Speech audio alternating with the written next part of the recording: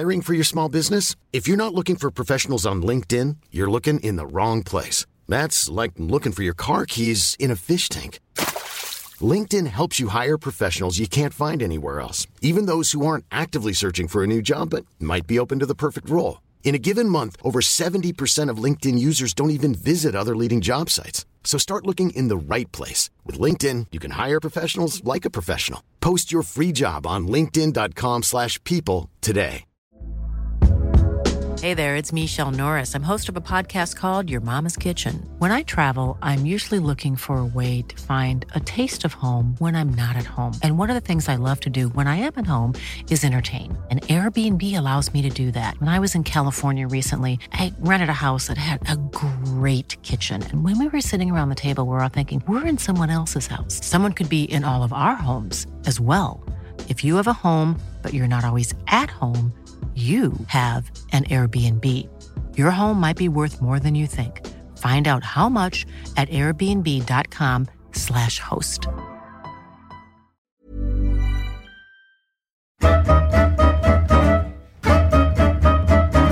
Tillsammans med Stefan Persson och Bob Nyström blev han första europé att vinna Stanley Cup. Falu IF, IF Tunabro, Modo AIK, Södertälje Sportklubb, Djurgårdens IF och New York Islanders. Guldpucken 1979, 4 Stanley Cup-ringar totalt. Han har arbetat 28 år som talangscout. 24 för New York Islanders, 4 för New York Rangers.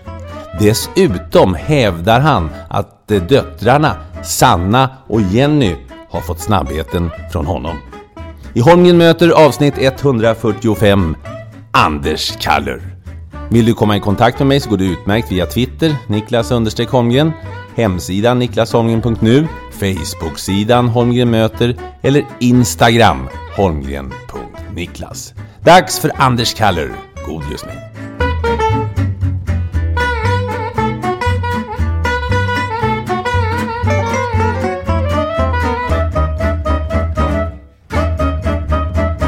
Anders, du har ju spelat och sett mängder med matcher. Vad är det märkligaste, det konstigaste som du har upplevt? Ja, då måste jag ta upp ett gammalt minne när jag spelade i Tunabro i högsta serien. Vi åkte till Gävle och fick stryk av Brynäs med 13-0. Och det resultatet förföljde ju oss länge. Det var nytt riktnummer till Borlänge, 0-13. Så det sved, det satt i länge. Och ni hade ju ett bra lag, det var du och Göran Högosta, Ivan Hansen, Roland Eriksson. Hur kunde ni förlora med 13-0? Ja, Brynäs var ju väldigt duktiga och vi var lite orutinerade naturligtvis. Va? Men ja, du vet, mycket kan hända i hockey. Och jag kommer ihåg, jag pratade med Brynäs-spelarna på isen. Jag bad dem lugna ner er för 17, men de hade ju egna interna matcher så att säga, femmorna emellan. Va? Så de piskade på hela matchen och vi blev ju mer och mer uppgivna naturligtvis och deppade lite för tidigt, så siffrorna rann iväg tyvärr. Hur många gånger har du fått höra av Stefan Persson, din kompis ifrån New York Islanders, sedermera om den där matchen?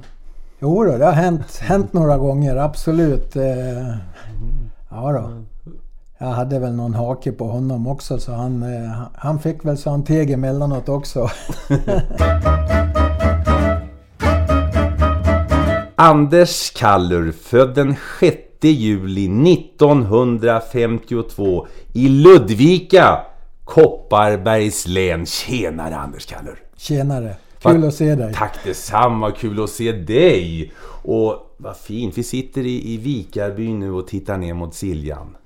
Ja, det är vackert, absolut. Ja, och när jag ringde häromdagen, då var du ute och drog barnbarnet på isen i pulka. Jajamensan. Ja. Det är barnbarnen som gäller nu för tiden. Det är det. Ja, du är nybliven pensionär. Ja, sen ett halvår tillbaks. Hur går det? Du som har först en lång spelarkarriär med massor av resor och sedan ett scoutliv som är ännu längre. Hur går det att slå sig till ro? Du, än så länge så trivs jag väldigt bra. Man slipper de här långa kvällsresorna till och från matcher. Och man är borta då flesta kompisar är lediga. Va? Så det är ju ett väldigt ensamt arbete så att säga. Så det har varit ett härligt första halvår. Jag har hunnit med att vara i Portugal en månad och spela golf i november. Sådana här saker som man alltid har drömt om så att säga. När jag blir pensionär då ska jag få tid att göra än det ena än det andra. Och lite grann utav de här sakerna har jag hunnit förverkliga. Så det är jätteskoj. Så om Islander skulle ringa och säga Anders, 1 år till, kan du inte ställa upp 1 år till? Skulle du säga nej då? Ja, det skulle jag. Ja. Jag har kommit till den, vad ska man säga, jag var mätt helt enkelt. Jag har gjort så många mil i bilen. Det är klart det är skillnad att vara scout i Stockholm. Då man har nära till väldigt många arenor. Va? Men bor man som jag här i Dalarna så det blir mycket resor. Mm. Ändå är ni rätt många scouter i Dalarna. För några år sedan var ni 6 stycken tror jag läste någonstans. Ja, precis. Ja. Det här är ju hockeymetropolen alltså. Ja. Så. Ja. Du är född i Ludvika. Ja. Ja. Hur länge bodde du i Ludvika? Bodde där i 10 år. 10 år? Mm. Ja. Vad arbetade mamma och pappa med? Mamma hon var hemma. Skötte barnen på den tiden. Och farsan han var murare och platssättare. Hur fick du idrottsintresset? Hur kom det till dig? Ja, farsan var ju idrottsintresserad. Vi bodde nära idrottsplatsen i Ludvika. Hillängen som det hette med både fotboll och stor isyta på vintern. Och där hängde man ju jämt så att säga. Är Ludvika en fotbollsstad? Mer? Ja, eller? De var väl inte speciellt framstående va? Men de hade ett lag i alla fall. Ja. Och du vet, när jag var i den åldern som man började kika med, du vet, mellan 7 och 10 år så hade man ju inte världens koll på vilken division de låg i och så här, utan man såg ju upp till de här som spelade i A-laget ändå. Ja. Jag vet att du spelade både fotboll och ishockey. Hur var du som fotbollsspelare? Jag var skaplig. Jag var anfallare och hade snabbheten. Ove Kinnvall var ju en idol naturligtvis. Så det blev några mål i fotboll också faktiskt. Låg på topp hela tiden och fick utnyttja min snabbhet och brände mycket målchanser också. Det ska villigt erkännas. Ja, helt klart. Sköt du på allt eller? Vad hade målet? Det var sikta på målet hela tiden eller? Ja. Det var ganska svårt tyckte jag att springa liksom 100% va? Och så hade man någon flåsande i nacken och så en målvakt som kom springande ut mot en, så det var inte så lätt. Men då har vi rätt ut det där i alla fall. Då vet vi var snabbheten kommer från dina döttrar då. Kan vi reda ut en gång från alla? Ja, absolut. Ja. Absolut. Ja, det kommer från farsan, inte från morsan. När kände du att jag är ju faktiskt väldigt bra. Jag är kanske lite bättre än resten av gänget. När fick du den känslan första gången? Ja, det dröjde nog för jag menar, jag till och med missade ju TV-pucken i den åldern, vilken var en jättestor besvikelse. Vi var 3 killar som var duktiga i vårat lag och alla 3 nådde högsta serien. Mm. Men på den tiden så hade de ett uttagningssystem och vi hade en ny lagledare. De skickade ut papper, 3 alternativ, mycket lovande, mindre lovande. Och våra nya lagledare som inte kanske hade rutinen på det här satt oss på lovande. Och det var bara mycket lovande spelare som fick chansen då att komma till de här uttagningslägren. Så det var en stor besvikelse i 15-årsåldern. Funderar du på att sluta då? Jag vet ju att idag så fotbollen, vissa distrikt har ju lagt ner de skickar inte folk till exempel till elitpojklägret därför att det är sån utslagning. Kände du också det då att jag struntar i det här, eller? Nej, jag kände ändå att vi hade ju haft framgång i pojklagsishockeyn i den här kedjan då som jag var en del i. Så vi kände ändå att vi hade mycket ogjort. Och nej, den tanken kom aldrig, utan snarare tvärtom, att man knöt näven i byxfickan och ville visa alla istället. Hur var det i skolan? Medel. Absolut. Man var nöjd med ett medelbetyg. Du ansträngde inte ihjäl det eller? Nej, man såg till att ha näsan ovanför vattenytan så här. Absolut, inget annat. Vad hade du för favoritämne förutom idrott då, eller gymnastik? Vad var favoritämnet? Ja. Geografi, historia var väl några av de roligare ämnena. Vad hade du för planer då? För på den tiden var det ju inte... sa du att du skulle bli hockeyproffs då, så tyckte de ju att det kan man väl inte bli. För det var ju inte så många som var det på den tiden. Vad hade du för liksom civila planer? Hade du några sådana? Ja, möjligtvis gymnastiklärare var väl någonting som jag skulle kunna tänka mig. Va? Och det är som du säger att leva på hockeyn, när jag var i yngre tonåring, det fanns ju inte. Det var ingenting man kunde tänka sig, va? Utan man var ju tvungen att ha ett jobb. Och jag menar, jag hade ju hockeydrömmar att hamna i A-laget i Falu IF, så där jag började spela, och någon gång få spela i Leksands A-lag. Det hade ju varit en dröm, för där spenderade jag många matcher på läktaren då som tonåring och titta på idolerna i Leksand. Vilka var dina idoler? Dubbelnisse, Totte Bengtsson, alla de här Leksands namnen. Naturligtvis tittar jag på Tumba också, de här profilerna, helt klart. Falu IF, alltså 1970 så gör du A-lagsdebut i division 2. Då är du 18 år. Ja. Hur var det då? Det var stort, ja. Absolut. Få spela med de här killarna man hade sett upp till, och det var jättestort, helt klart. Så det var ett steg på vägen. Det blev 2 säsonger i Falun och sen flyttade du till Tunabro i division 1 som vi talade om lite tidigare.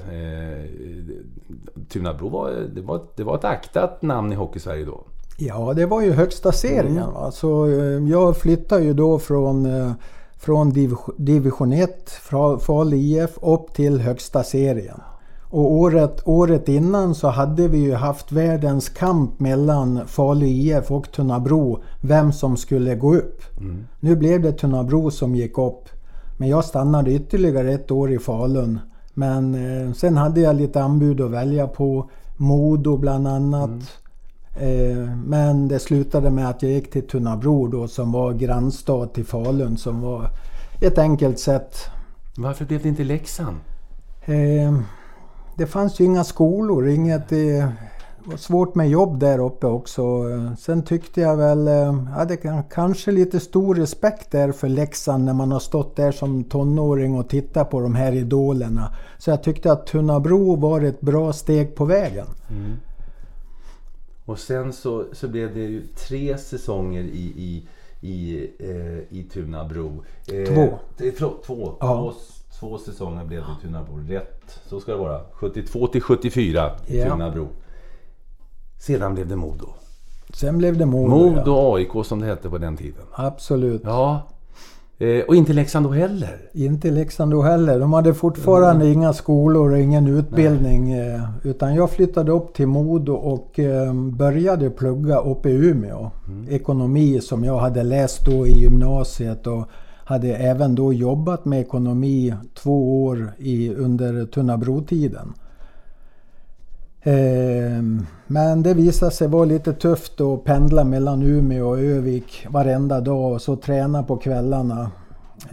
Så jag hoppade av efter några månader och riktade in mig istället på GIH, en gammal pojkdröm så att säga. Just det, gymnastikdirektör. Ja. Precis. Hur såg Modolaget ut? Du spelade i Modo mellan 74 och 76. Det var många legendariska namn. Kan du inte namedroppa lite?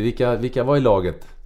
Ja, Ulf Torstensson, Älgen, Åke Eklöf, bildade kedja med Håkan Dahlöf och Åke Eklöf. Vi hade ett suveränt första år i Modo, den kedjan. Ett väldigt roligt år, det kan man säga var genombrottsåret i högsta serien för mig. Jag gjorde mer mål än antalet matcher. Så 30 mål på 28 matcher. Ja, precis. Så det var jätteskoj. Ja. Bosse Berglund, var han där och spelade då? Bosse var där, Thomas Gradin var där. Och de hade en ungdomskedja där med Bosse och Thomas, Assar. Ja, det var många lovande talanger. Ja. Och det blev 2 år i Modo och sen så kom du in på GH, flyttade till Stockholm. Och jag vet, jag pratade med flera om det där, att det var väl ni var ett gäng från Norrland som flyttade ner, och ni har misstänkt att klubbarna liksom AIK, Djurgården, Södertälje, ja men okej, vi bråkar inte. Gradin går till AIK och Kalle får gå till Södertälje. Var det så, tror du? Ja, det är möjligt. Ja. Jag vågar inte säga. Vad jag kommer ihåg så hade jag inte anbuden ifrån AIK och Djurgården, om jag kommer ihåg rätt, utan det var Södertälje som hörde av sig och var mest intresserat. Ja. Hur var det att flytta ner då till Södertälje var ju inte 08 då, men i alla fall till Stockholmsområdet. Var det en omställning, tycker du? Jag tycker inte det, utan det gick bra, tycker jag. Nu var Södertäljeåren var under de här GIH-åren. Så jag pendlar ju mellan Södertälje och Stockholm. Och mycket fysisk aktivitet under dagarna på GIH. Så man tappade lite. Man hade bränt lite krut under dagarna på GIH. Ja. Så när man kom tillbaks då till träningen på Södertälje så var man var lite trött faktiskt. Och mina 2 år i Södertälje var väl inte speciellt bra. Och jag var ju faktiskt med och spelade ner Södertälje därifrån högsta serien också. Säsongen 77-78. Ja, det var andra året, mitt sista år i Södertälje. Sen gick du till Djurgården. Ja. Och där gick det bra. Där gick det riktigt bra. Absolut. Och fick ju med Mats Valtin också ifrån Södertälje då. Och blev återförenad med Håkan Dahlöf som jag hade haft mitt jättebra år med uppe i Modo.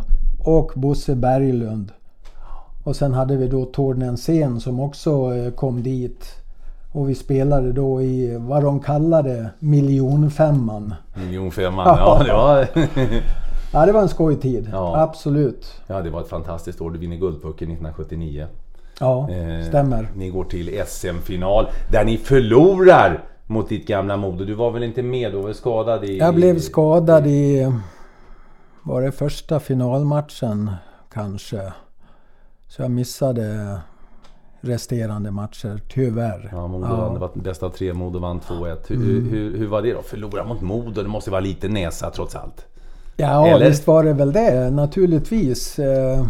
Det hade ju varit kul att fått visa dem vem var bäst det året. Men de hade ett bra lag, absolut. Så det var ingen skam att förlora mot dem. Du gör 25 mål, 47 poäng den säsongen på 36 matcher. Ja, det var ett härligt år, absolut. Vi hade ju understödet bakifrån. Tordensen, den fysiska backen, Valtin, Puck, han som kontrollerar spelet och pucken och gav oss fina passningar. Och sen jag och Dahlöf och Berglund på samma nivå spelmässigt och släppte pucken och rörde oss och kreativa, mycket fantasi. Så det var ett mycket roligt år. Och ett bra år som sagt, och det blev också ditt sista klubbår i Sverige. Ja, det stämmer. Det stämmer. För dina insatser i Djurgården gav eko. Ja, precis. Och det lustiga är att jag hade pratat med min advokat då på Björn Wagnsson. Just det, han var advokat till alla, va? Var det inte ja, det på den tiden? Absolut. Och jag hade haft kontakt med honom ett antal år tidigare. Efter mitt första Modo-år hade jag anbud och kontrakt klart. Det fattas bara min underskrift med Boston Bruins. Och det var ju Wagnsson också som hjälpte till med det. Men jag kände att jag ville ha min utbildning innan jag flyttade över. Men som sagt, innan året i Djurgården hade jag talat om för Björn Wagnsson att nu vill jag ut i hockeyvärlden och prova vingarna. Så jag visste att det var ett viktigt år för mig i Djurgården för att få en chans att komma ut och eventuellt spela då i NHL. Hur märkte du av intresset från NHL på den tiden? Världen var ju större då än vad den är nu. Hur märkte du av att de håller kanske ett öga på mig? Ja, det kom ju efter jul när vi hade presenterat oss ordentligt och framgångarna syntes i statistiken och så här, va, så började ju ryktena gå att det var folk här och tittade. Så det var ju extra stimulerande naturligtvis. Men jag vet att det var snack om Hartford Whalers också för din del, eller hur? Jajamensan. Ja, som spelade i VHA och det var på väg att slås ihop. Det var lite rörigt där, va? Var det inte så? Jajamensan. Ja, berätta. Du är väldigt påläst. Jo, det här var ju året då VHA och NHL skulle slå ihop. Och jag var alltså draftad för Hartford i VHA. Men Islanders visade intresse då sent på säsongen. Och det gjorde att vi fick ligga lågt. Det fanns ett datum där någon gång i maj-juni för att jag skulle då kunna skriva på för Islanders och inte vara låst utav Hartford. Så det var lite hemligheter där sista månaderna innan jag kunde skriva på för Islanders då, som var NHL-laget. Ja, det var du ville till Islanders, det var inget snack om... Jag ville till Islanders, absolut. Ja. Jag hade ju naturligtvis varit jättenöjd med Hartford också, men när jag hade valet där och jag visste att Islanders var ett bättre lag. Vad visste du mer om Islanders då? Som sagt, det var ju inte tv-sändningar och det kanske känns konstigt för dagens ungdomar, men det var högst någon gång om året vi fick se några rörliga bilder för någon som har varit över och filmat. Vad visste du om NHL och New York Islanders när du åkte över? Jag visste väldigt lite om NHL på den tiden. Det är som du säger, vet du, det var väldigt lite information från NHL i svensk media. Det jag visste, det var väl i princip Björn Wagnsson som berättade för mig att Islanders är ett ungt lag på väg uppåt och hade förbättrat sig år från år. Islanders var ju ett nystartat lag säsongen 72-73, va? Så, och det kändes väldigt spännande, och sen bara namnet New York tyckte jag lät väldigt lockande också, va? Ja, jag förstår det.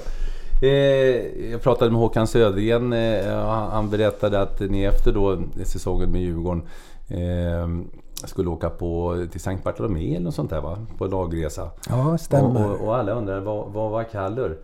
Han dök inte upp på flyget, men så hade du kommit på badstranden och åkt direkt från New York med en cigarr i munnen och nysignat NHL-kontrakt. Precis. Ja. Det här var ju alltså en veckoresa vi åkte på med Djurgården, och vi hade ju varit med och samlat in pengar under det här roliga året i Djurgården för att kunna göra en semesterresa. Nu blev det ju så att det här med Islanders kom in i bilden, så att jag kunde inte flyga med laget till Sankt Bartolomé, utan det fick gå via New York, träffa Wagnsson, träffa Islanders och skriva på papperen. Och sen tyckte jag ju att det skulle vara kul att skämta med grabbarna där lite grann, så jag gick ut där och köpte de här rutiga byxorna, vet du, och en amerikansk keps och sådär och en stor cigarr. Så jag kom smygande där på stranden med cigarren tänd och när grabbarna låg och solade där då på Sankt Bartolomé. Ja, det var kul. Ja, det blev uppenbarligen succé, för de minns det än idag, grabbarna. Ja, precis. Ja. New York Islanders alltså 1979 åker du över. Då är du ganska mogen man som kommer över. Ja, precis. Jag var 26 år när jag kom över. Så hade ju spelat lite landslag och så här. Och så jag kan väl säga att man var ungefär ganska lagom med erfarenheter från europeisk hockey, va? Och kom upp i en liten mognare ålder. Man hade lite mer självförtroende och så här, va? Så att det var rätt tid att åka för mig. Det var inte så många svenskar som hade varit där innan. Tommy Bergman naturligtvis, Börje och Inge hade väl varit över, va? Ulf och Anders. Anders var ju där, Pröjsan och Hedberg, ja. Men det var inte många. Nej, och Stefan kom ju över 77 där Stefan tillsammans Persson, med Högosta. Nej, det var inte så många, det var det inte. Nej. Var det skönt att ha en svensk i laget förresten? Absolut. Ja. Det var jätteskönt att ha Stefan där första månaderna speciellt då, som man kunde luta sig mot lite grann och han kunde berätta lite grann hur det går till. Ja. Absolut. Hur var din engelska då? Jag vet ju flera som åkte över på den tiden förbannade sig över att de inte hade lyssnat bättre på engelska lektionerna. Hur var din engelska? Ja, den var ju medelmåttig. Det var ju skolengelskan där, va? Så att det var inga att skryta över. Men man tog sig fram. Ja. Men hur var det på den tiden? Det sägs ju att det var ju tufft, för ni började komma över från Europa, och det var och är framförallt då var begränsat med arbetstillfällen. Hur kände du av det? Att här kommer jag och att de blev rädda för sitt jobb helt enkelt? Jo, det kände man av helt klart. Den här gruppen som fanns då i Islanders, jag menar, de höll ju ihop lite grann naturligtvis, så att nog fick man ett tufft bemötande när man kom dit som europé och skulle konkurrera om de här få platserna som eventuellt fanns lediga då, va? Så nej, det var tufft. Men jag var ruskigt motiverad för att ta en plats. Och även förberedd på att det skulle bli väldigt, väldigt tufft och fysiskt spel. Så att när jag väl var där så var jag så mentalt redo för det här tuffa, hårda spelet. Så det var ingenting som störde mig då. Men det lustiga är att i efterhand, i och med att jag jobbar med Islanders, så fick jag en väldigt nära kontakt med Al Arbor. Den legendariska coachen, ja, just det. Ja, precis. Han kom ju och bad om ursäkt ett antal gånger efteråt, och han förstod inte hur han kunde tillåta det här spelet mot mig, och inte bara mig utan även andra europeer som var där och provade, så att säga. Jag tänkte just komma till det, alltså, för det måste ha varit som till och med coachen så där långt i efterhand kommer och ber om ursäkt för den behandlingen du fick. Men du var så fokuserad, så du tog smällarna. Absolut. Jag var så förberedd på att det skulle bli tufft. Alltså, det var ingenting jag reagerade speciellt över när träningslägret började och träningsmatcher och så här, utan jag köpte det och funderade inte mycket på det. Du tyckte inte det var obehagligt eller något sånt där? Nej, absolut inte. Och vilket gäng du hamnade i. Alltså, ja, kom verkligen. Precis i den vevan då laget börjar vinna. Du spelar alltså 6 säsonger i NHL och går till 5 finaler. Ja. Vinner 4. Wow!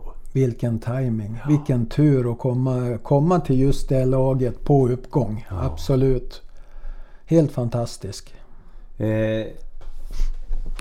Ja, det blev ju ett lag fullt med legendarer och liknande. Hur om du jämför det fina laget som ni hade i Djurgården med Islanders, var det stor skillnad rent kunskapsmässigt, tycker du? Det finns ju olika roller i ett NHL-lag. Jag menar, jag kunde plocka ut några spelare som hade haft svårt även att platsa då i Djurgården hemma i Sverige. Va? Men de rollerna de utförde i NHL kunde heller ingen i Djurgården ha gjort hos Islanders. Sen var det ju spel på en mindre yta. Jag menar, om jag tittar på tekniken på mina NHL-kompisar då i Islanders, så var de var alltså jättebra. Fantastiskt bra, och de var snabba i skallen för att hinna med och göra de här sköta pucken alltså med väldigt få hundradelar innan det smäller. Så jag var klart imponerad utav Islanders spelarna. Absolut.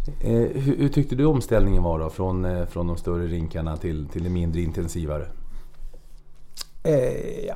Jag tycker att omställningen för mig gick bra alltså, men det var ju, man fick ju lära sig lite grann och dumpa in pucken för att undvika kontringar och så här, va?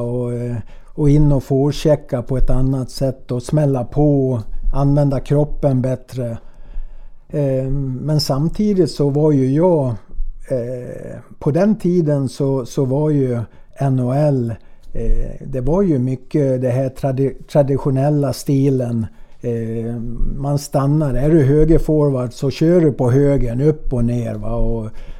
Men när jag kom dit så kom jag ju med mina svenska idéer, och det kanske var mer några utav mina kedjekompisar i början som var lite konfunderade när jag började cirkla då uppe i mittzon till exempel och komma över på fel sida, va?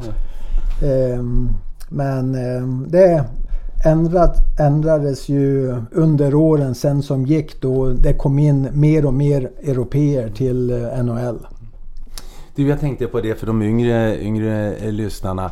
Du har ju varit scout i många år. Om du fick skriva en egen scoutingrapport för att beskriva dig som spelare, hur skulle den låta? Det var väl skridskåkningen, snabbheten på de första 20 metrarna, de första stegen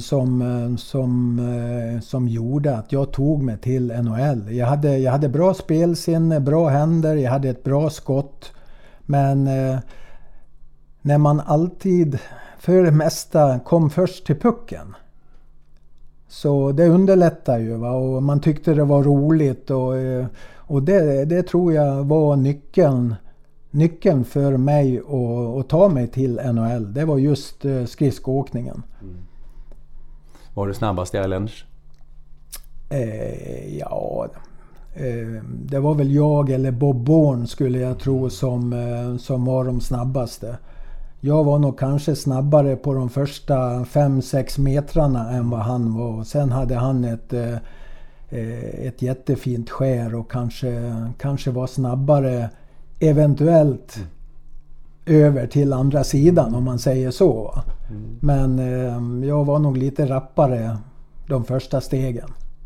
Finns det någon i dagens ishockey i NHL som du tycker påminner lite om dig i spelstilen?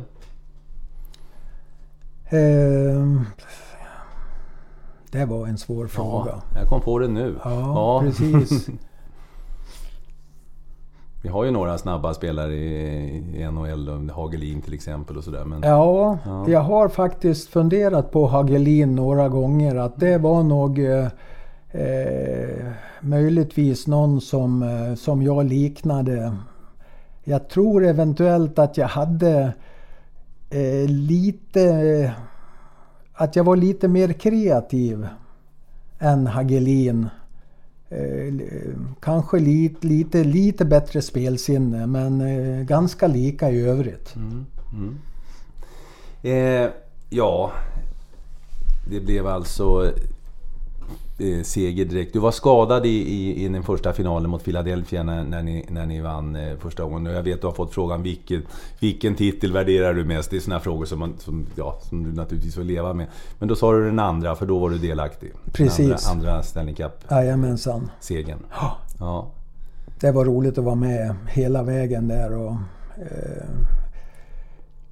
det är en lång resa att vinna Stanley Cup. Och det är tuffa sista månader för att kunna ta trofén. Och jag menar, den lycka man känner när sista matchen är klar, det är en blandning utav lyckan att vinna och den här känslan av att äntligen det är över. Vi har vunnit.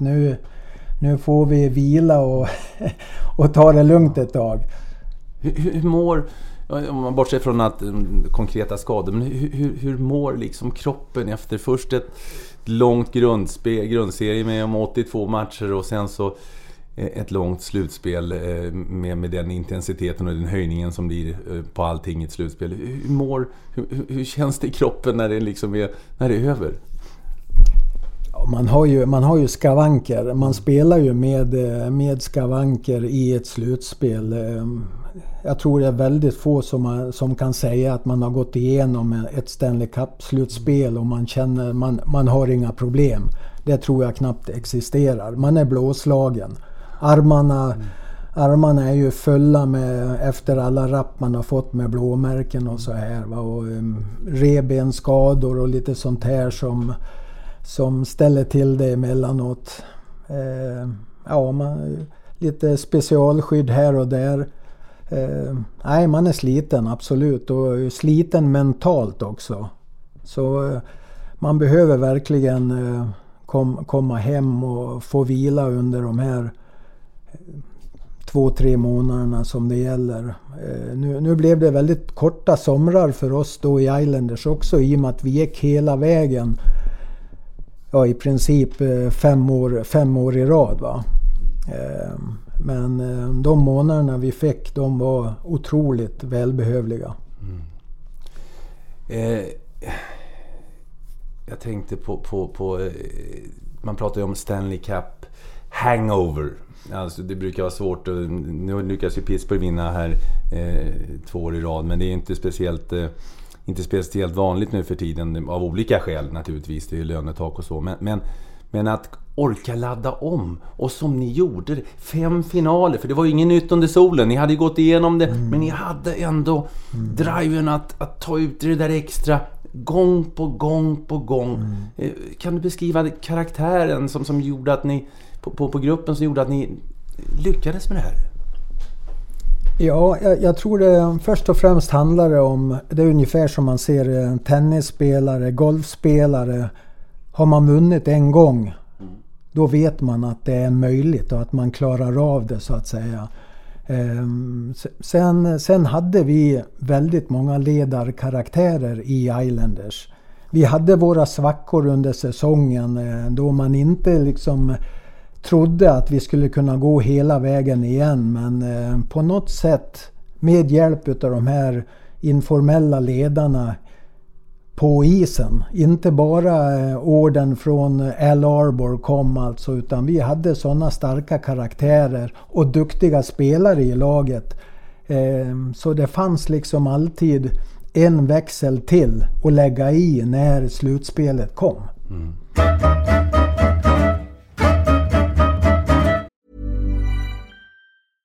Hiring for your small business? If you're not looking for professionals on LinkedIn, you're looking in the wrong place. That's like looking for your car keys in a fish tank. LinkedIn helps you hire professionals you can't find anywhere else, even those who aren't actively searching for a new job but might be open to the perfect role. In a given month, over 70% of LinkedIn users don't even visit other leading job sites. So start looking in the right place. With LinkedIn, you can hire professionals like a professional. Post your free job on linkedin.com/people today. Hey, Dave. Yeah, Randy. Since we founded Bombas, we've always said our socks, underwear, and T-shirts are super soft. Any new ideas? Maybe sublimely soft. Or disgustingly cozy. Wait, what? I got it. Bombas. Absurdly comfortable essentials for yourself and for those facing homelessness. Because one purchased equals one donated. Wow, did we just write an ad? Yes. Bombas. Big comfort for everyone. Go to bombas.com/ACAST and use code ACAST for 20% off your first purchase. Hey there, it's Michelle Norris. I'm host of a podcast called Your Mama's Kitchen. When I travel, I'm usually looking for a way to find a taste of home when I'm not at home. And one of the things I love to do when I am at home is entertain. And Airbnb allows me to do that. When I was in California recently, I rented a house that had a great kitchen. And when we were sitting around the table, we were all thinking, we're in someone else's house. Someone could be in all of our homes as well. If you have a home, but you're not always at home, you have an Airbnb. Your home might be worth more than you think. Find out how much at airbnb.com/host.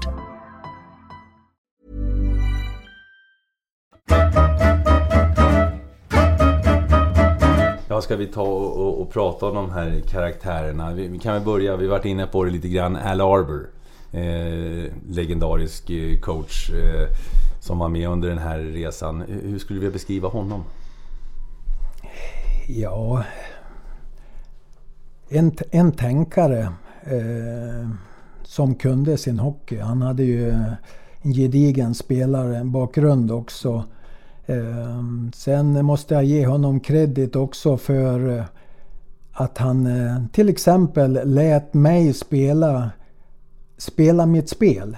Och liksom inte låste in mig i den här traditionella nordamerikanska hockeyn, va? Utan han verkligen lät mig spela och han analyserade vad jag gjorde och såg att det kunde hjälpa laget då i en viss roll, va? Så det var han bra på. Sen hände det ju att man blev som det är med coacher, man tyckte han var skitdålig när man fick lite speltid och när man blev bänkad, va? Men rent generellt mycket intelligent coach som visste när han skulle smeka oss medhårs och när han skulle ta fram släggan och det var han duktig på faktiskt. Ja, var han tuff? Alltså det var ju en annan ledarstil förr i tiden. Det var ju mer management by fear. Det var ju mer vanligt på den tiden. Hur var han? Var ni rädda för honom? Man hade respekt för honom. Han var inte tuff på det viset tycker jag. Men när han var förbannad, då lyssnade man ordentligt. Absolut. Man satte sig inte upp mot honom, det gjorde man inte. Men man respekterade honom, hans hockeykunnande väldigt mycket. En bra absolut en jättebra ledare som vi alla hade respekt för. Sen hade han också ett bra material genom de lyckade drafterna som Islanders scouter gjorde på den tiden med Trottier, Mike Bossy bland annat, va? Och få in såna här nyckelspelare i laget då. Trottier center, Bossy målskytten, de var ju oerhört viktiga för oss. Ett radarpar som höll så många år. Ja, vi kan väl ta de här killarna då. Det är retired numbers från den här tiden. Dennis Potvin nummer 5. Ja, en otroligt stark back, fyrkantig kropp, duktig skridskoåkare, bra skott, bra spelsinne, hade en väldig pondus och hade ett enormt stort självförtroende. Han såg sig verkligen som den bästa i NHL, den bästa backen i NHL. Jag kan berätta en liten episod där från mitt första år, min första månad med Islanders, där jag och Dennis Potvin hamnade i utvisningsbåset. Så spelade vi mot New York Rangers. Och Barry Beck i Rangers för upp pucken för Rangers. Och Dennis Potvin vänder sig mot mig då i utvisningsbåset. Och så frågar han: Andy, vem tycker du är bästa backen i NHL? Mitt under matchen, ja. Mitt under matchen så här alltså. Så han... Och det fanns många såna här historier om Dennis. När vårt powerplay inte fungerade till exempel. Och Al Arbor kunde ställa frågan: varför får vi inte det här att fungera? Vände han sig då till powerplay 5:an. Och Dennis kunde liksom ställa sig upp. Jag vet varför det inte fungerar. Jag har pucken för lite. Jag måste ha pucken mer för att kontrollera det hela.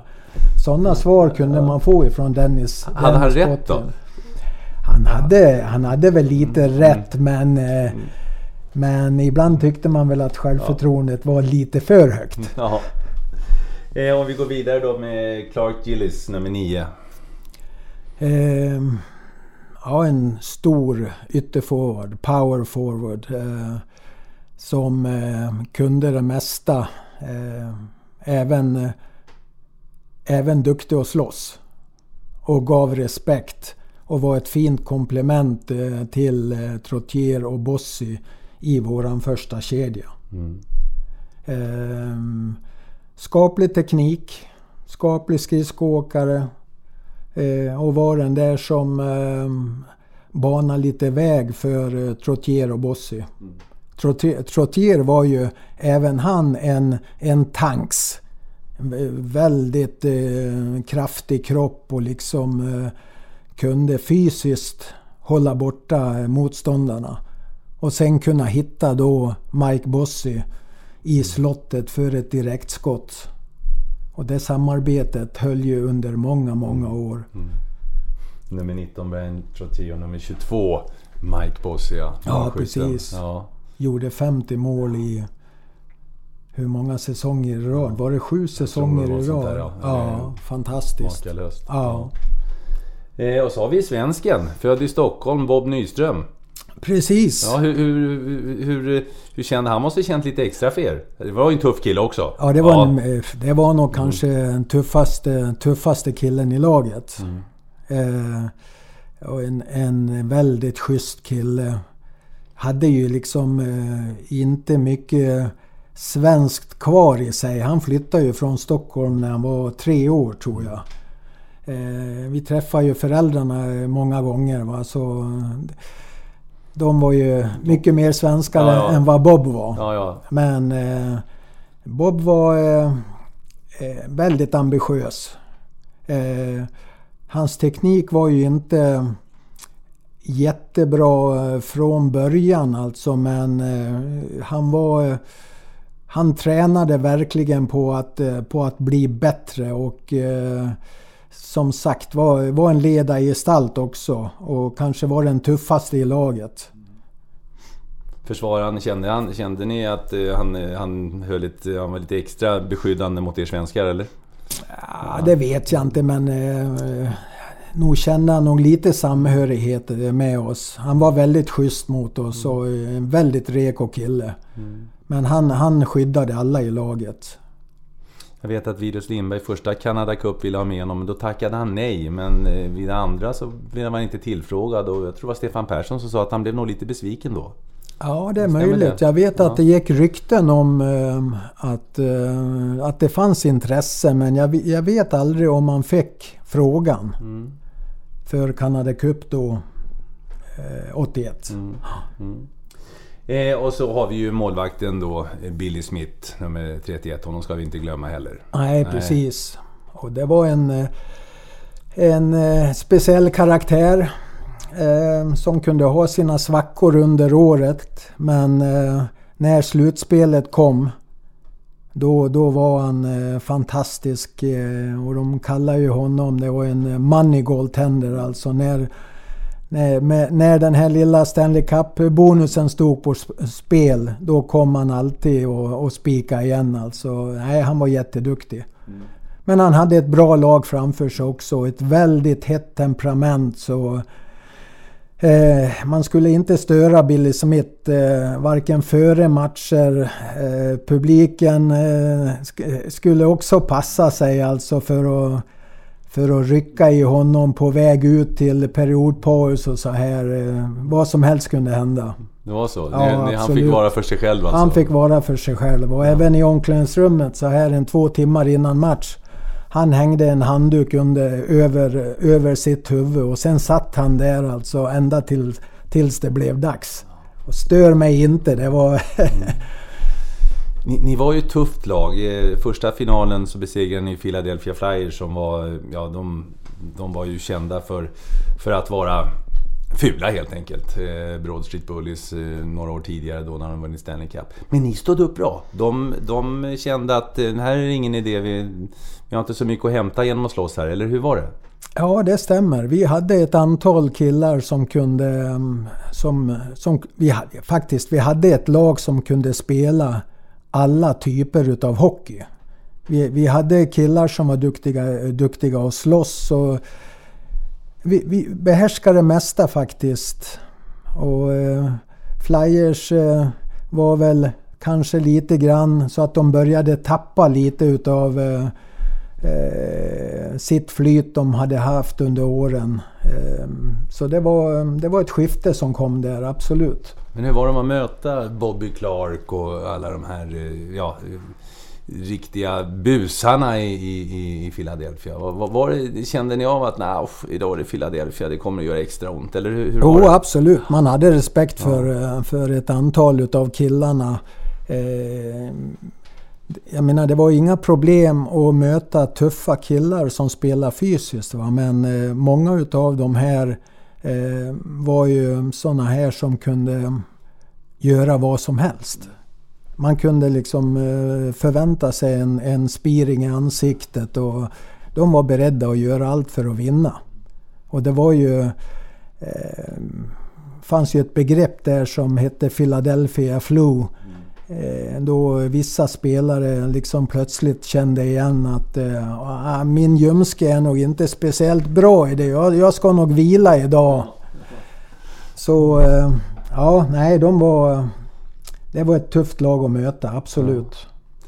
Och rivaliteten med New York Rangers vet jag var stor. Och ni var ju uppstickande, det nya laget. Och jag vet, någon av era spelare läste han lät inte sin familj åka in till Madison Square Garden när ni skulle möta dem där. För att det brukar bli så hetska tillställningar, sa han. Ja, det stämmer. Ja. Lite av den känslan fanns helt klart. Det var speciellt att möta Rangers. Det var ju många gånger också polisbevakning runt våran buss när vi kom in på Manhattan och även när vi lämnade Manhattan med motorcykelpoliser som skyddade bussen och så här. Va? Och, det var mycket spännande, de här mötena med Rangers. Ja, det var en alldeles speciell rivalitet. Jajamensan. De hade ju en lång, de vann ju inte på 54 år. De var 94 då, hade de inte vunnit på 54 år. Ni hade trummat in 4 stycken däremellan. Ja, precis. Och det sved ju naturligtvis för alla Rangers-fans. Ja. Du, sen rullade det på och sen så fick ni också uppleva Edmonton Oilers som tog över efter er, så att säga. Precis. Med Wayne Gretzky och Mark Messier och Jari Kurri och Grant Fuhr och Glenn Anderson och men ni tog dem i den första finalen ner emellan. Ja. Det gjorde vi och vi hade ju rutinen och vi var fortfarande pigga tillräckligt för att kunna ta dem. Edmonton lärde sig säkert mycket utav den här serien som vi hade första gången. När vi mötte dem året efter, då var vi ett år tröttare, ett år äldre, och medan de här då kom in med den erfarenheten de hade lärt sig då från våran första finalserie. Så då blev de för svåra och sen tog Edmonton över då Hur var det att möta de här... Ja, det var en tämligen ung Wayne Gretzky och en tämligen ung Mark Messier. Hur var det att ställas mot de där blivande storstjärnorna? Det var ju spännande att se Gretzky och hur han tog sig fram. Han var ju en liten spelare, men med ett enormt spelsinne. Spelade väldigt europeiskt. Och jag vet, man har ju jämfört många gånger honom med många andra spelare, och han kan förlora i de flesta kategorier om man jämför alltså skridskoåkning, alla Skottet, de här. Ja, precis. Så fanns det många andra spelare som var så mycket bättre. Men paketet, spelsinnet som han hade var helt fantastiskt. Vad sa ni när ni skulle möta Gretzky? För det kändes ju, som med många bra spelare, så känns det som att de har den där lilla extra tiden på sig, för att det är ingen som vågar störta på dem riktigt. Nej, precis. Våra backar var ju lite försiktigare och gå på för hårt på Gretzky, för det betydde ju ofta att de blev snuvade, så att säga. Va? Och då hade ju Gretzky han fick ju en liten fördel där. Va? Han fick ju några tiondelar extra på sig för att hitta den där fina passningen som han var så duktig att slå. Som sagt, men han förtjänar ju den extra tiden som han fick, för han var så duktig. Backarna var rädda för att, som sagt, att gå ut för hårt på honom. Rädda för att bli snuvade. Hur var de andra då? Messier och Curry och de här, hur upplevde du dem? Messier är väldigt duktig skridskoåkare, tuff, mycket. Han hade lite fula grejer för sig också, va. Det var en tuffing, riktig karaktär det också, ledartyp. Ja, han har till och med fått ett ledarskapspris uppkallat efter sig nu, efter karriären. Mark Messier Leadership Award. Så att Ja, precis. Ja, det förtjänar han. Han har en fantastisk ledarprofil i NHL, absolut. Och Curry är naturligtvis enormt viktig för Edmonton med sitt fantastiska skott. Direktskottet, helt enormt. Jag tänkte på det, vad är det när vi pratar om tuffa matcher och tuffa tag, skademässigt, hur har du klarat dig? Eller icke klarat dig? Jo då, jag har väl klarat mig hyfsat, tycker jag. Det var ju första året som jag fick ett benbrott, axeln ur led och ett benbrott uppe i axeln som gjorde då att jag inte kunde vara med första slutspelet. Sen hade jag ett par knäskador som gjorde att det blev lite uppehåll under vissa år där då. Annars är det väl revbensbrott och lite sånt här då som har ställt till det, men några hjärnskakningar finns med också. Men jag tycker ändå att jag har klarat mig bra. Jag har alla tänder kvar. Oj då, har det? Ja. Spelar du med tandskydd då eller? Nej, jag kunde inte ha tandskydd. Jag fick spykänslor med tandskydd, men jag var den första som hade visir i NHL. Så pass? Ja, precis. Ja. Så visiret räddar ju mina tänder. Ja, det visste jag inte om att det var så. Den första med visir. Det var... Ja, precis. Jag kom ju från Sverige då med Asplund i Brynäs bland annat. Det var någon till också som missade ett öga under mitt sista år hemma i Sverige. Och jag kände att hockeyn är viktig för mig, men jag vill ha med mig bägge ögonen när hockeykarriären är över. Och alla tänderna fick du med. Det är ju en bedrift. Det är ju fantastiskt. Har du några men idag? De flesta som har spelat på en hög nivå och brukar ha lite, ja det kan de ha även om de inte har spelat på en hög nivå naturligtvis, känningar. Men har du någonting som du kan relatera till hockeyn idag som du lider av?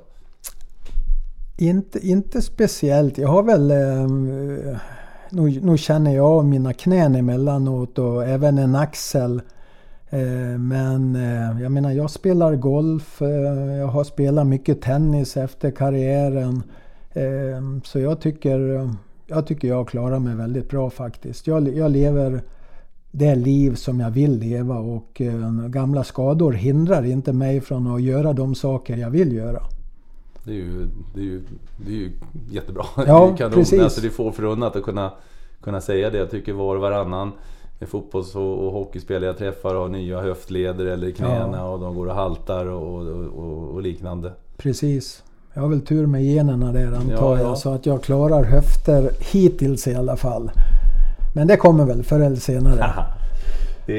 Det ska du väl kunna klara det, tycker jag. Ja. Du spelar alltså 6 år, 5 finaler. En säsong till efter finalförlust mot Edmonton. Sen slutar du. Sen slutar jag precis.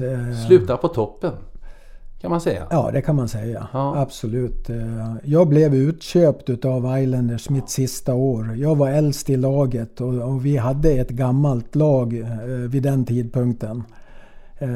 Och mina 2-3 sista år med Islanders så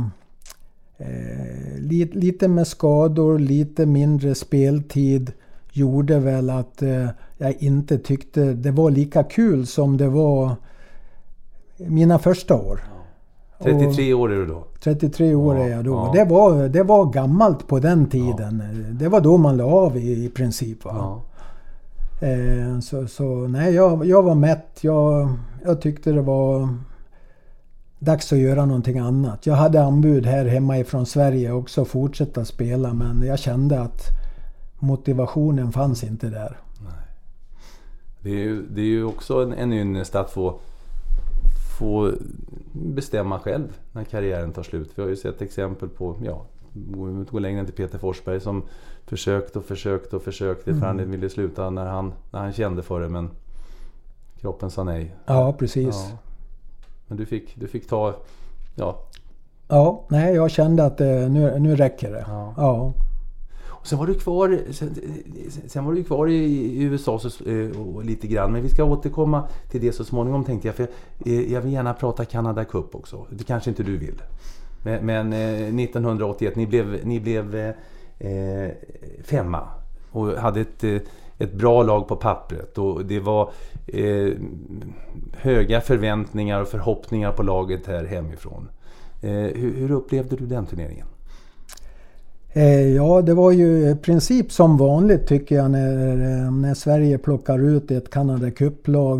Vi blir enormt hyllade innan turneringen som det bästa svenska lag någonsin. Och så var det ju även 81. Ja. Det var det bästa lag som Sverige har ställt på benen någonsin. Ja, vilka namn! Ja, precis. Vilket lag ni hade på pappret. Ja, helt klart. Ja. Men som sagt, vi fick inte till det. Vi fick det inte att stämma. Och jag tror även våran ledare Trojka där med Ankan och Biffen Nilsson hade nog lite för stor respekt för oss och styrde inte upp vår taktik, utan det var mer att öppna båstön och gå ut och vinna. Det var känslan som jag och många med mig hade, liksom att vi var inte tillräckligt ödmjuka inför uppgiften här, kanske både från spelarhåll men även tränarsidan. Hur upplevde ni turneringen i spelargrupp? För ni kände ju att det här går ju inte som vi hade hoppats eller som folk tror. Hur var liksom känslan i gruppen? Ja, känslan, det är klart, det smyger ju sig på när inte framgångarna kommer, och vi var ju som sagt höjda till skyarna innan turneringen började, va? Så det blev ju lite olustigt när vi inte fick de resultaten som vi hade förväntat oss. Det var en tung, var den tyngsta, men hur tungt var det efteråt när ni liksom stod där lite med svansen mellan benen? Ja, absolut. Det var tungt. Ja. Absolut. Det försökte man att att glömma, men det var inte så lätt att glömma det, men man var ju tvungen. Va? Direkt efter Canada Cup var det ju en ny säsong då med Islanders som började. Va? Så att man var ju tvungen att lägga det bakom sig och repa nytt mod. Kanske var skönt att vara där borta också när Ja, det var det absolut. Det var det säkert. Ja. Mm. Vem är den bästa Anders Kaller spelat med? Som jag spelat med? Ja. Ja, det måste ju bli... då får jag nog hänga fram radarparet Trottier och Bossy. Vem är den bästa du har spelat emot då? Wayne Gretzky. Mm. Vilken tränare är den bästa du har haft, eller den som har betytt mest för dig? Eller du kan ju nämna några stycken om du känner för det. Ja, det måste jag nog säga att det är Al Arbor. Lennart Höglander i Modo hade en spelstil. Det var 2-1-2 på den tiden som passade mig utmärkt. Den rollen jag fick i Modo. Så det var där tog jag ett stort kliv med hjälp av honom. Men Al Arbor, absolut, det var ju där jag hade mina sista året i Djurgården och sen de första med Islanders. Det var ju mina bästa år. Mm. Du som har jobbat länge i Nordamerika. När har vi en svensk huvudcoach i NHL? Och vad är det som hindrar?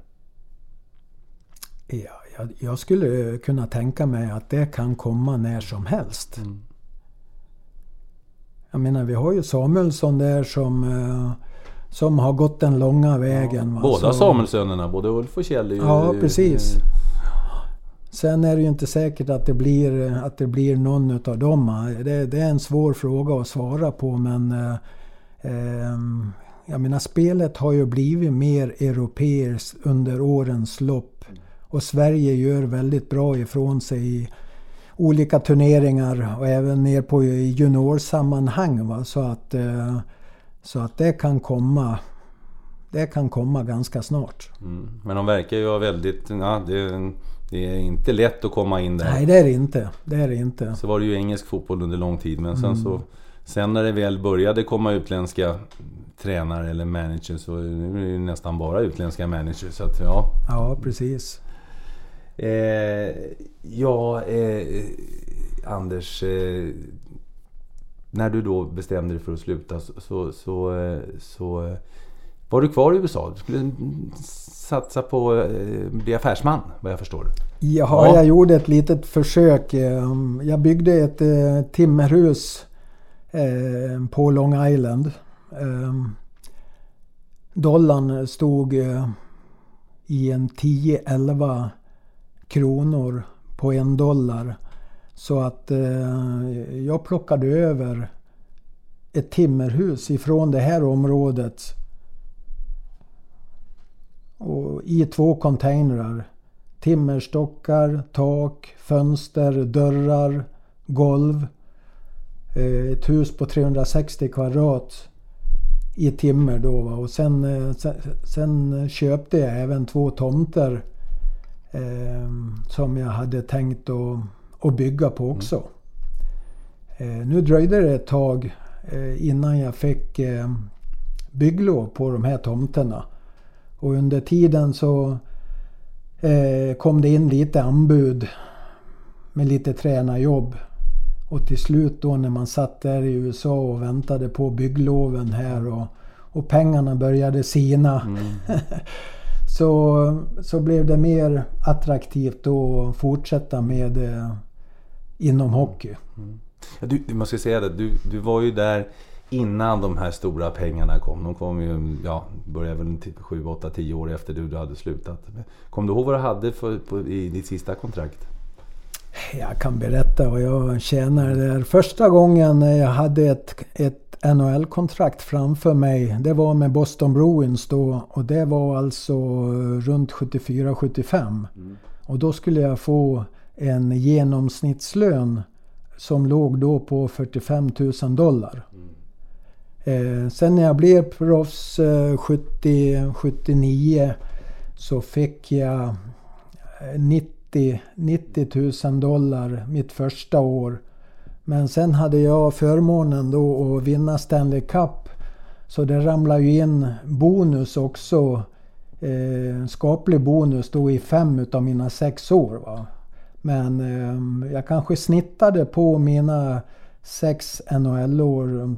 Så kanske det låg på 150 till 170 000 Det finns inte en rookie som tjänar så lite idag. Nej. Precis.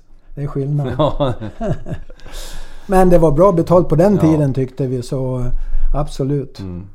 Och i Sverige så jobbade ju spelarna åtminstone halvtid fortfarande. Jag var gymnastiklärare i mitt sista år i Djurgården där, och så tränar man på kvällstid, vet du. Så bara att få komma dit och ha hockey som ett yrke var stort på den tiden. Vilken skola var du gymnastiklärare i? Jordbromalm. Ja, du ser, du kommer ihåg det. För att sen så ville du tillbaka till Europa, har du berättat. Och då ramlar in, som du sa, lite tränaranbud. Och du hamnade som tränare i Italien 86-87 och i skidorten Chamonix i Frankrike 87-88. Hur var det då? Jag kände knappt till att det fanns ishockey där nere på den tiden. Och komma då från Nordamerika och världens bästa lag till Alpligan. Hur var det? Det var en härlig kontrast. Det var jättespännande. Jag och min familj var intresserade och var sugna på att komma till Europa. Och vi hade alltså 2 år på oss innan våra döttrar Jenny och Sanna skulle börja svenska skolan hemma i Sverige. Så vi sökte äventyr i 2 år innan vi var redo att flytta hem. Och som sagt, kontrasten var det var härligt. Det var kul att se hockeyn i de här områdena i norra Italien. De hemmagjorda ismaskinerna som kom ut i periodpausen, det var kul att se dem alltså. Det var hemmabyggen många gånger. Det var en mycket härlig atmosfär. Det var ju utomhusrinkar på en del ställen. Och kontrasten var som att komma tillbaks lite grann. Skruva klockan tillbaks. Det var kul.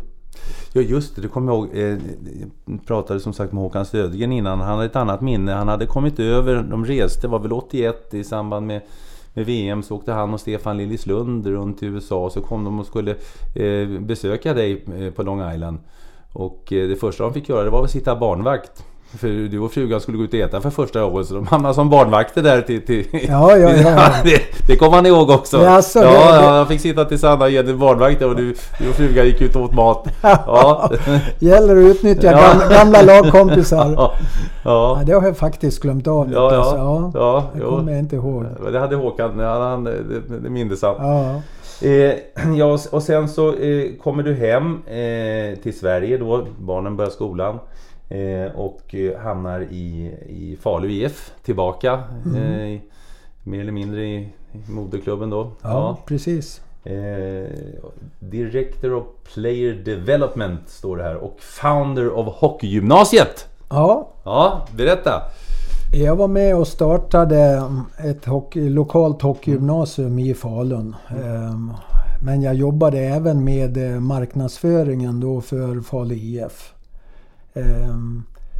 Och det gjorde jag under några år, men det dröjde inte länge förrän jag började då på deltid även som scout då för Islanders. Hur gick det till då? Du hade kontakt hela tiden med Islanders lite grann. Och berätta lite grann också hur, för du har ju varit med så länge. Du började ju 89-90 det här vi pratar om, när du började lite med Islanders. Jag förstår så var det inte lika professionellt scouting-systemet som det är idag, eller hur? Det har hänt en hel del. Det har hänt en hel del, absolut. Jag menar, jag skrev Jag skrev ett brev till Bill Torrey som var våran general manager medan jag spelade och var fortfarande manager då jag hade kommit hem till Falun. Och frågade om inte jag kunde hjälpa dem med scoutingen i Europa. För de hade ingen... Ja, det var typ där. Ja, precis. De hade ingen scout i Europa på den tiden och det var ju väldigt få scouter som reste i Europa överhuvudtaget.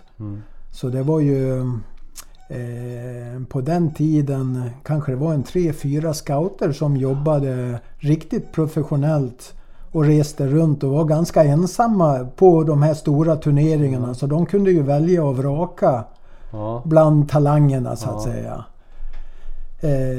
Och även såna här saker då som rapportering och sånt där. Det var ju en fax till kontoret en gång i månaden ungefär. Va? Och mycket lindrigare än vad det är idag då man sitter och skriver en rapport om varenda match. Jag menar, se matchen och så har du en resa på 5-6 timmar och sen har du då kanske 1 eller 2 timmars rapportering dagen efter. Men som sagt, det var mycket lindrigare när jag började som scout. Då hade man allting i huvudet och så gjorde man en rankinglista och skickade iväg lite då och då. När skedde den här ändringen successivt eller finns det då liksom någon säsong där det verkligen, nu satsade alla lagen mycket på sin scouting? Ja, det skedde väl successivt, men det blev ju ännu mer proffsigt så att säga när Rinknet-systemet, när datorerna kom in. Då fick man ju jobba lite hårdare så att säga och vara lite mer noggrann i sin scouting då spelarna skulle graderas mycket tätare, mycket oftare. Du var, hur många år var du i New York Islanders? Du var från 24-25 år med Islanders. Och sen gick du till New York Rangers. Ja, du precis. Blev en överlöpare. Ja, precis. Och du har berättat att det var stor skillnad mellan Islanders och Rangers när det gäller resurser. Absolut. Berätta. Absolut. Islanders under många år med Islanders så var det ett lågbudgetlag. Charles Wong kom ju in och det började innan honom med den här historien med John Spano som gick in och bluffköpte Islanders men visade sig att inte han hade resurser. Så vi hade en väldigt jobbig ägarbild ända från 96 och framåt. Så Charles Wong kom in 2000 och hade en massa konstiga idéer. Ja, en idé om jag har hört talas om. De sitter på ett möte, rätta mig om jag har fel, det här har jag hört. Wong sitter där och där sitter ju den här tuffe Boston-killen Islanders. Mike Milbury. Absolut. Och så sitter han på mötet och säger han: "Now I know we can have 2 goalkeepers." Stämmer den? Ja, just det kommer jag inte ihåg. Men jag var med på det mötet. Ja, det var det. Ja, precis. Och han sa, vi måste tänka utanför boxen. Är det någon av er som har funderat på att sätta en sumo-wrestler i målet? Ja. Och du vet som företagsklimatet är där. Va? När ägaren säger någonting sånt så sitter ju alla nickar då och säger att ja, det är ju en intressant idé. Ja. Så det är ju ingen direkt som säger emot. Nej. Men visst är det intressant. Där sitter en av de största klassiska Islanders, så sitter en och pratar om 2 målvakter och sumobrottare i målet. Ja, det var en... Och så sitter ni där, hockeymänniskor ute i fingerspetsarna. Ja, precis. Ja, det var en märklig epok där med Charles Wong och alla historier fram och tillbaks. Det tillhör inte mina bästa minnen från scoutinglivet. Nej. Absolut inte. Och sen förra året så är du inte scout längre. Du gick i pension helt enkelt. Precis. Du är 65 och gick i pension. Ja. Som vilken medelsvensson som helst, jag får säga. Som vem som helst. Ja. Jag var väldigt nyfiken på medelsvenssonlivet och gå i pension vid 65. Jag var ganska mätt som scout också.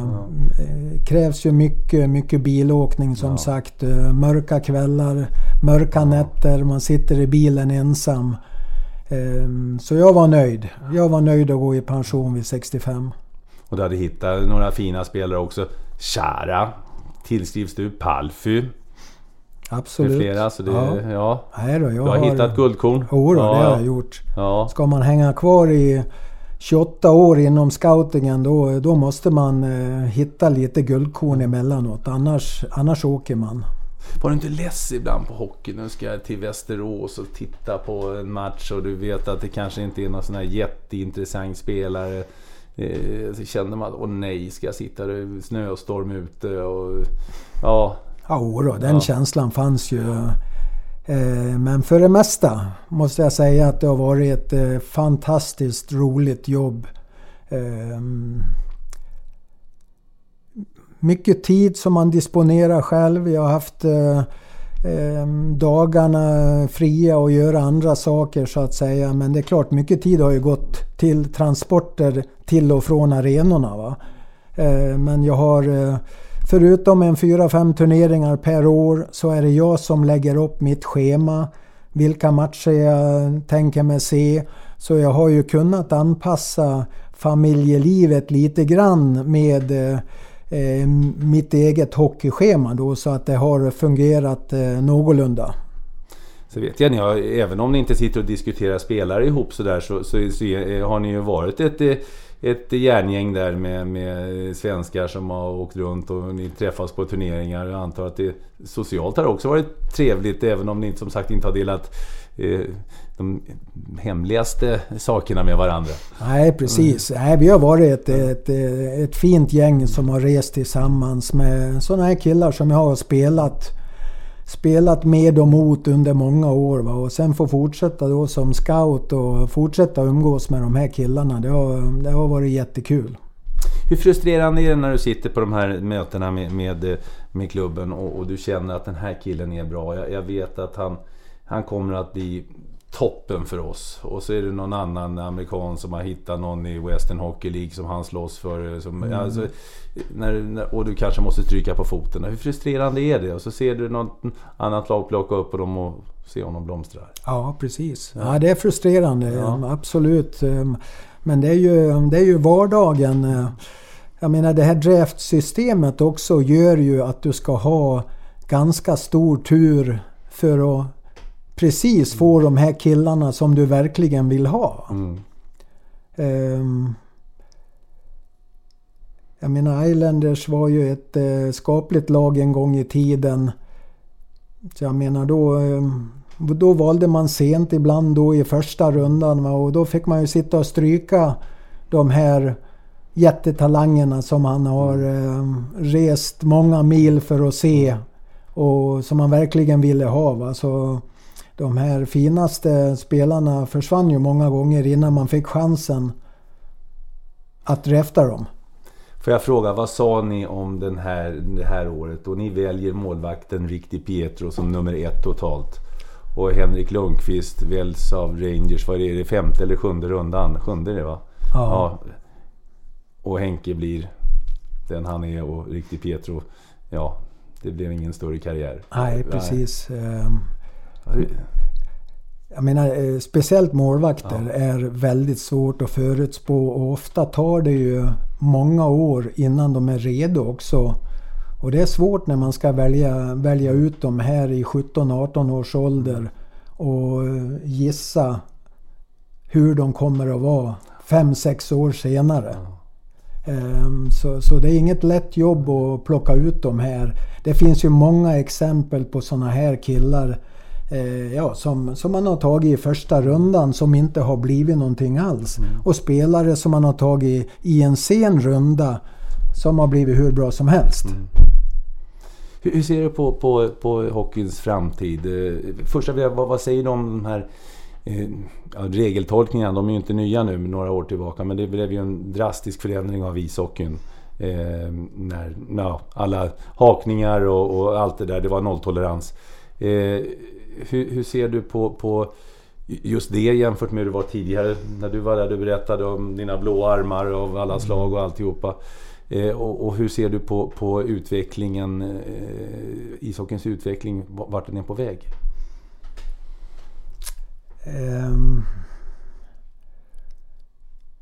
Jag är ju positiv till hockeyns utveckling. Det här med att hakningar och slashing har försvunnit, det är ju väldigt positivt. Va? En fara med det här som det har ju inneburit även lite nackdelar med det här med ökade hjärnskakningar och sånt där, i och med att du inte kan haka och få stopp på hastigheten på forwards när de kommer in liksom, och alla är mer vältränade, de är snabbare, de har hårdare skydd än vad vi hade på den tiden jag spelade. Men ja, man måste komma till tals med det här med huvudskadorna. Det tycker jag är väldigt viktigt för att kunna rekrytera unga spelare igen också. Va? Så att inte föräldrarna ska ha en rädsla för att släppa spelarna till hockeyn. Annars är jag väldigt positiv till de här regeländringarna som har medfört att det har blivit ett roligare spel. Mindre spelare har fått chansen. Jag menar, när jag började scouta så strök man ju alla spelare som var under 1,85. De första åren alltså. Förutom såna här då som typ Mats Näslund eller här som var något extra, ja. Som var något extra, som riktigt stod ut.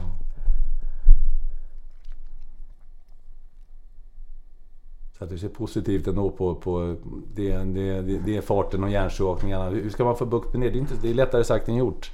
För det är ju trots allt det är ju en bollsport med kampsportsmoment. Ja, det är det som gör charmen i ishockey. Så det är en svår balansgång det där. Ja, det är en svår balans.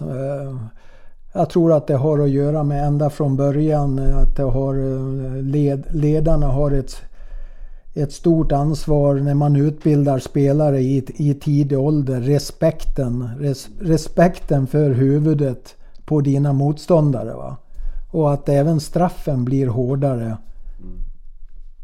För det finns ju de som har gjort det här många gånger, attackerat och satsar på huvuden. Jag menar, det är inte bra, det måste man få bort.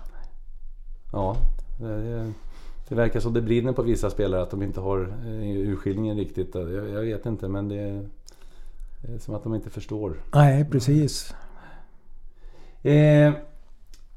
Hur har du varit som idrottspappa? Du har ju alla känner ju till att du har din fantastiska karriär. Men när det gäller dina döttrar då som har haft fantastiska karriärer, så har du hela tiden.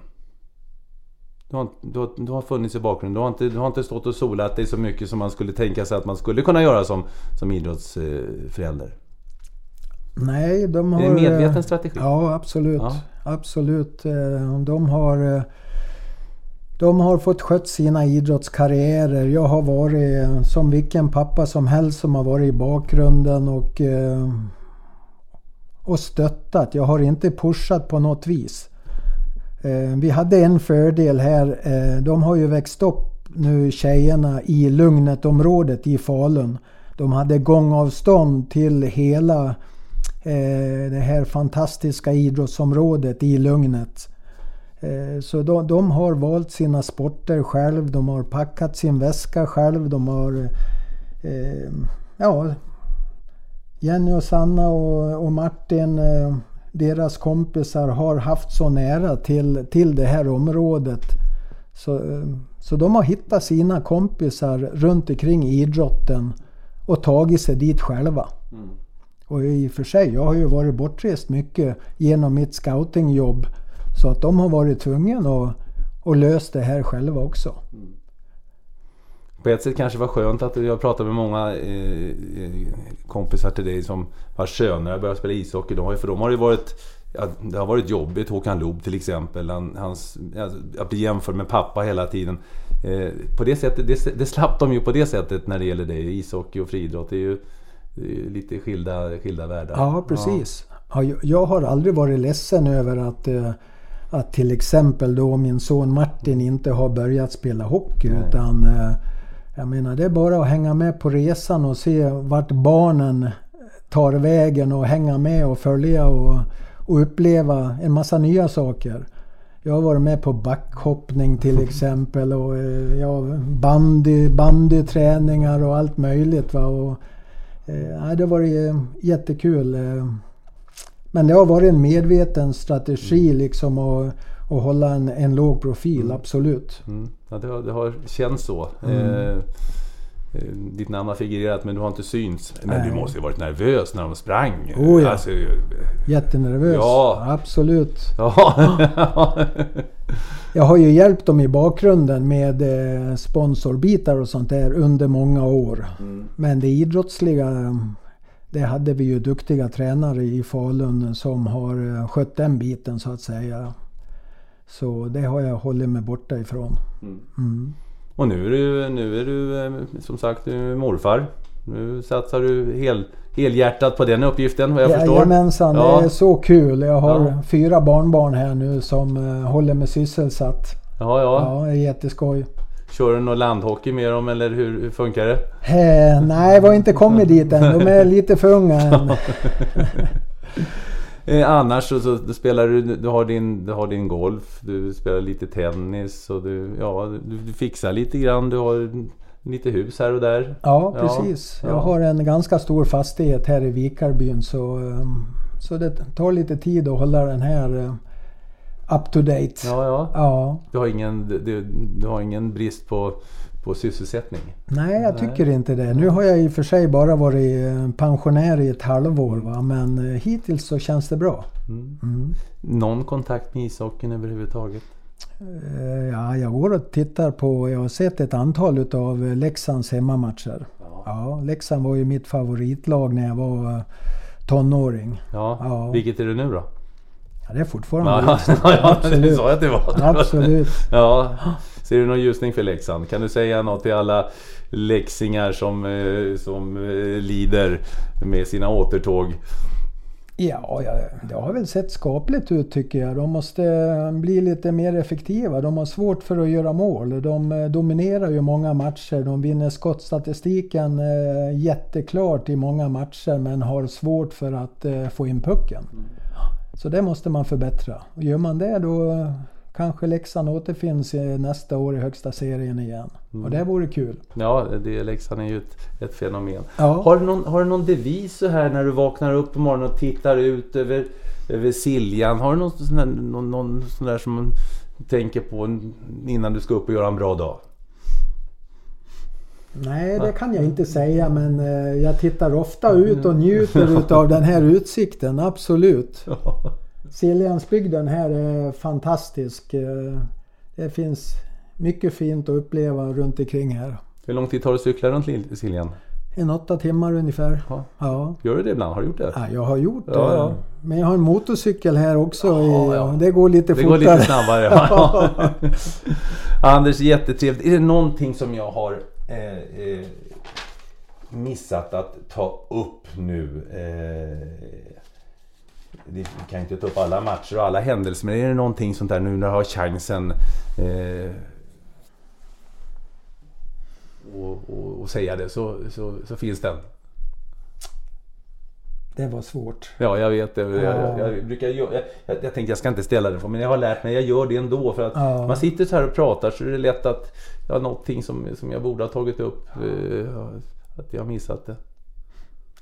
det kommer säkert att dyka upp, men då är inte du här någon längre. Vi får göra en del 2 då. Ja, vi får göra det. Tack så mycket, Anders Kaller. Varsågod, det var jättetrevligt. Tack för att du lyssnade. Vill du komma i kontakt med mig så går det alldeles utomordentligt bra att göra det via Twitter Niklas_Holmgren, hemsidan niklasholmgren.nu, Facebook-sidan Holmgren möter och Instagram holmgren.niklas är andra forum som jag nås på. Ha det så gott så länge. Hej hej!